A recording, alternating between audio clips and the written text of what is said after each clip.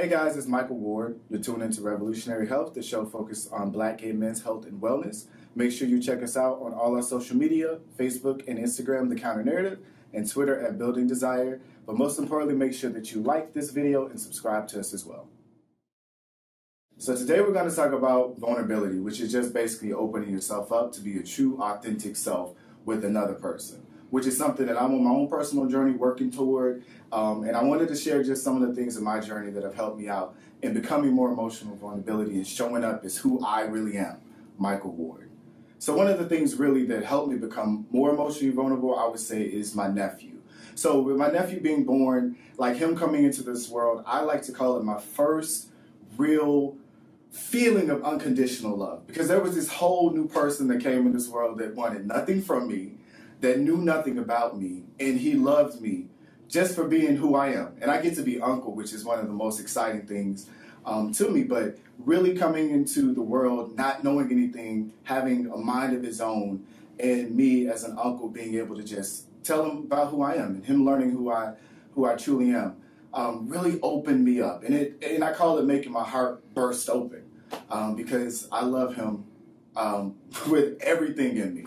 And I really think our relationship and me being able to be honest about my experiences, about my journey, about growing up, who I am, has really changed me and how I treat him. Another experience definitely for me was getting into therapy. So working on my mental health has been something I've been doing for the last couple of years, but the only way that it was really going to work between me and my therapist, which I went through a few, honestly, because I wasn't really being who I was. But with my last therapist, I really had to show up as my true, authentic self. That was the only way that it was going to work. If I wanted to get better, I had to just put it all on the table and cry if I needed to cry, scream if I needed to scream. And she gave me the space, and feeling safe, I think, was one of the main things that really made me just open up and want to be a better person and able to communicate my emotions better. Just not sitting in her chair, but, you know, in the world.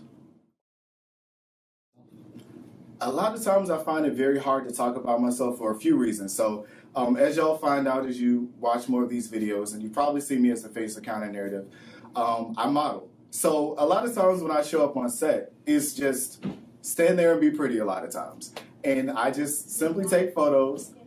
A lot of, you know, the jokes and the laughs and everything that goes behind it, you don't get any of that. You get the final image, but you don't really hear me speak. You don't really get a chance to know who I am.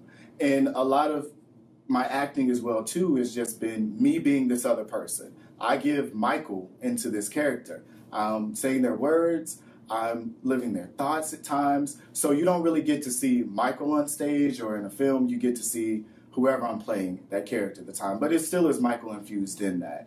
And a lot of things for me over the years has kind of made me retreat into myself, where I haven't made myself as emotionally accessible with people, and that is why I'm on the journey for emotional vulnerability right now. One of the things that has really helped me become more vulnerable in my life is definitely practicing on my friends. So let's say, like, I'm scared to say something because I think somebody's gonna fear, like, their reaction, or I don't want to have, like, them judge me or any of those things. A lot of times I'll practice on my friends. So case in point, like, I'll call my best friend up and I'll be like, okay, I don't really know if I should say this. I'm kind of scared to let this person know this side of me for whatever reason it is. They're going to leave me, or they may not like it. And I kind of just talk it out through somebody that I feel comfortable with. And I just speak it out, because I think getting it out for me is the hard part. So once I've actually said the words and it's out there, and I've got a friend on my side that I know is not judging me, is not doing any of those things for me, that it makes it a little bit easier for me to open up to whoever I'm saying that to, whether that's a partner, whether that's another one of my friends, whether that's my parents. But one of the major things for me has been therapy.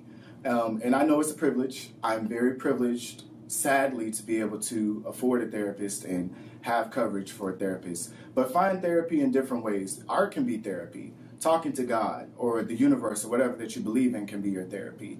But find something where you feel comfortable and you feel safe, and you have that moment where you can just show up and be yourself.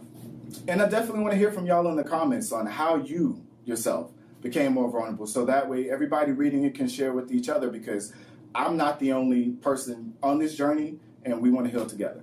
So make sure you follow us as well on Twitter at Building Desire, Facebook and Instagram, The Counter Narrative as well. But most importantly, like the video, subscribe, and tune in every week.